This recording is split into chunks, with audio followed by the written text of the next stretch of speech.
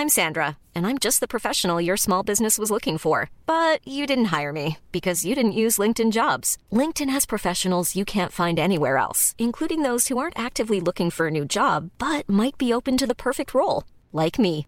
In a given month, over 70% of LinkedIn users don't visit other leading job sites. So if you're not looking on LinkedIn, you'll miss out on great candidates like Sandra. Start hiring professionals like a professional. Post your free job on linkedin.com/people today.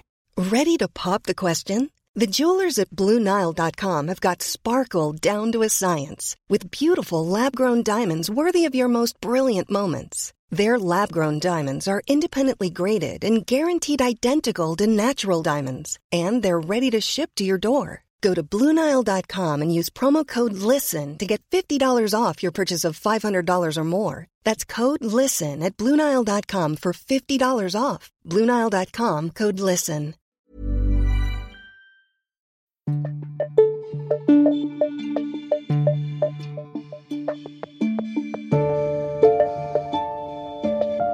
Hey everyone, my name is Allison Graves, and welcome to Coronavirus in Florida, a podcast of the Tampa Bay Times. This episode was released on Friday, March 20th.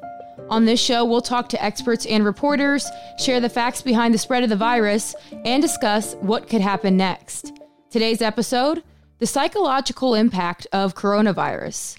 It's safe to say that the coronavirus pandemic is unlike anything we've ever experienced. And it's not just COVID-19 we're afraid of. We're also afraid of the lifestyle changes that the virus is causing. Bars and nightclubs have closed down, social gatherings are limited to 10 people or fewer, and many people are now working from home.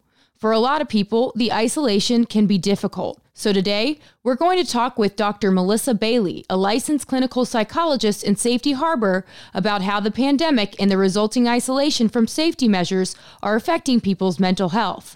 We'll also discuss some ways people can cope. Thanks so much for joining us, Dr. Bailey.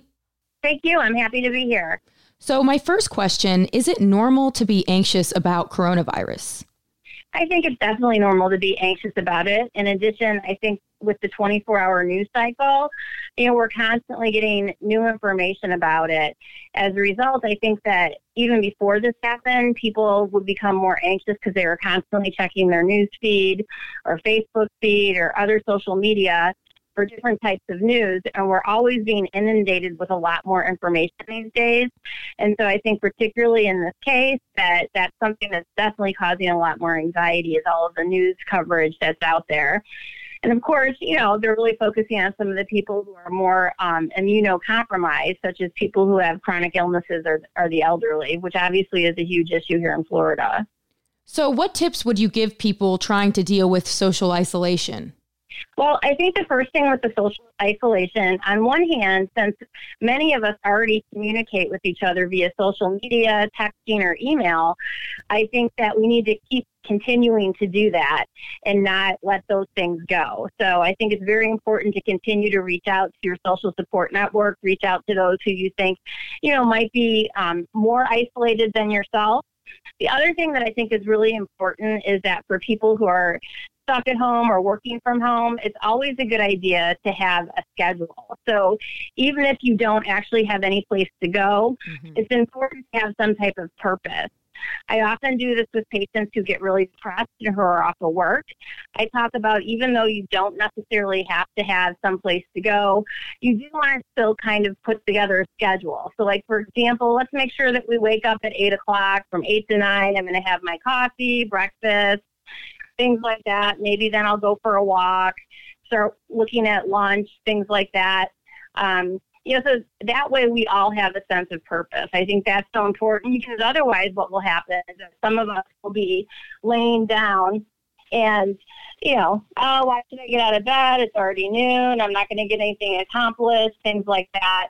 And then before you know it, the whole day is gone and you haven't done anything. And that's really where depression and anxiety can be loaded on. So what about people who are just maybe anxious about catching it or maybe a loved one catching it? What advice would you give them? Well, and I think that the best advice is to continue to follow, really good common sense, making sure that you're doing everything that they're recommending, such as washing your hands, being more careful about the surfaces that you're touching. Obviously be cautious, but, I don't think it means that you can't necessarily live your life either. So I think the unknown is a big trigger for a lot of people, and there's a lot of things people don't know right now. They don't know if they're going to get COVID-19 or maybe how they'll deal with it if they do get it. And we also don't know how long coronavirus will keep us isolated for. So how can people cope with the uncertainty? Well, I think a good way to do that is to practice a lot of mindfulness and also to try and stay in the moment.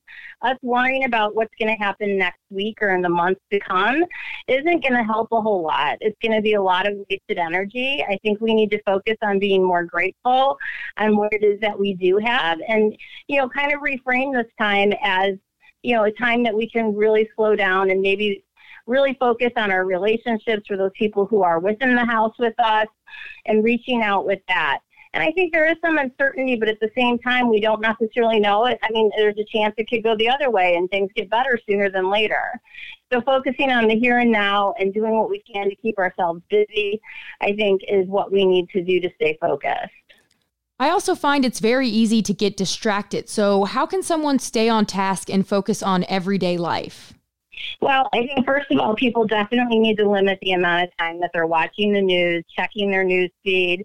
And again, maybe if we're going to look at the news or focus on it, to schedule the time that we're going to check in on the news. So instead of constantly having our phones with us so that we're checking on that, put it down and, only check on it a couple of times a day to help, one, decrease anxiety, and two, to also focus on whatever it is you're focusing on, whether it's a project at home, work, things like that. Obviously, as a journalist, it's probably a little bit harder because that is part of your job. But at the same time, I think there's so much, false information out there that I think it's important for people to realize that, anybody can put stuff on the internet now. It doesn't necessarily mean that it's true. So it really is important that even when you are checking it, that you make sure that you check a reliable source. Definitely. And then I guess the one general thing too is that there's just a lot of stress right now. Maybe you aren't working from home, but you're a healthcare worker and you're coming home to a family. I guess just any tips for dealing with stressful situations. I know that's pretty broad, but what would you tell someone who's just very stressed by everything and overwhelmed by everything happening right now? Well, usually the first thing that I do when I have patients with me is we try and eliminate all or nothing thinking using words like everything, because usually everything is not stressing us out. So being more specific about some of those triggers that are stressing you out. For somebody who's a healthcare worker who's coming home, I think that a big thing is to try and do things to unwind and make sure that you carve out that time for self-care. For those of us who are in the helping profession, that goes without saying that we really have to learn how to balance our emotional personal life and emotional work life. Otherwise, we will get very burnt out. And the problem with that is that if we don't manage our stress, our immune system goes down. So it's so essential and important that healthcare providers or other people who are helping out don't get provider burnout.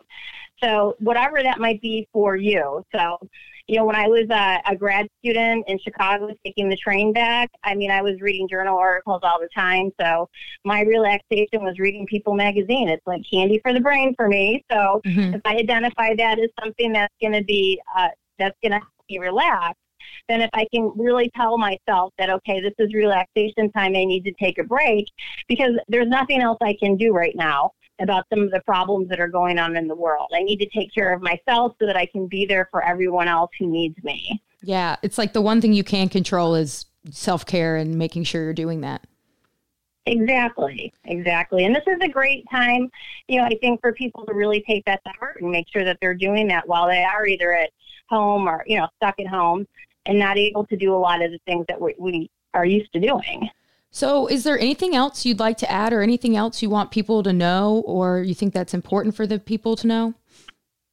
Well, I think a big thing that's really important for people to know is that, lots of the insurance companies and also even the National Institutes of Health are really focusing on providing easier access to like telepsychology. So a lot of psychologists and other therapists are more than happy to help people out virtually using HIPAA-compliant platforms if people do get additionally stressed.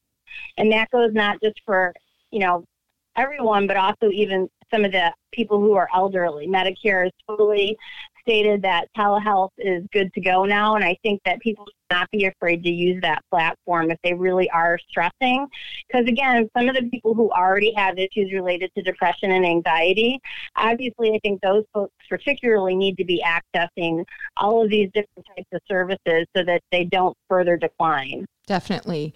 Well, I think this has been really helpful, and I'm glad that we could talk about this, especially since I think people are really starting to feel some of these effects this week. Absolutely. And I think, as all of us are hoping that it doesn't get worse, it's something to maybe consider. And I think these tips will help people a lot. So thank you so much for your time, Dr. Bailey. Of course. Thank you so much for having me. Well, that does it for today's episode. Remember, for the latest information on coronavirus in Florida, you can visit tampabay.com/coronavirus. We've also created a Facebook group so you can easily find all of our reporting, ask questions, or share concerns. You can find a link to join that group in the description of this podcast.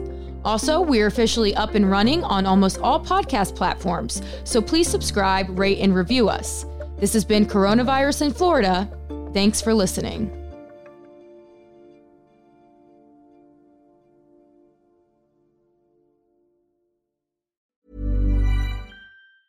Normally, being a little extra can be a bit much, but when it comes to healthcare, it pays to be extra. And United Healthcare makes it easy with Health Protector Guard fixed indemnity insurance plans. Underwritten by Golden Rule Insurance Company, they supplement your primary plan, helping you manage out-of-pocket costs without the usual requirements and restrictions like deductibles and enrollment periods. So when it comes to covering your medical bills, you can feel good about being a little extra. Visit UH1.com to find the Health Protector Guard plan for you.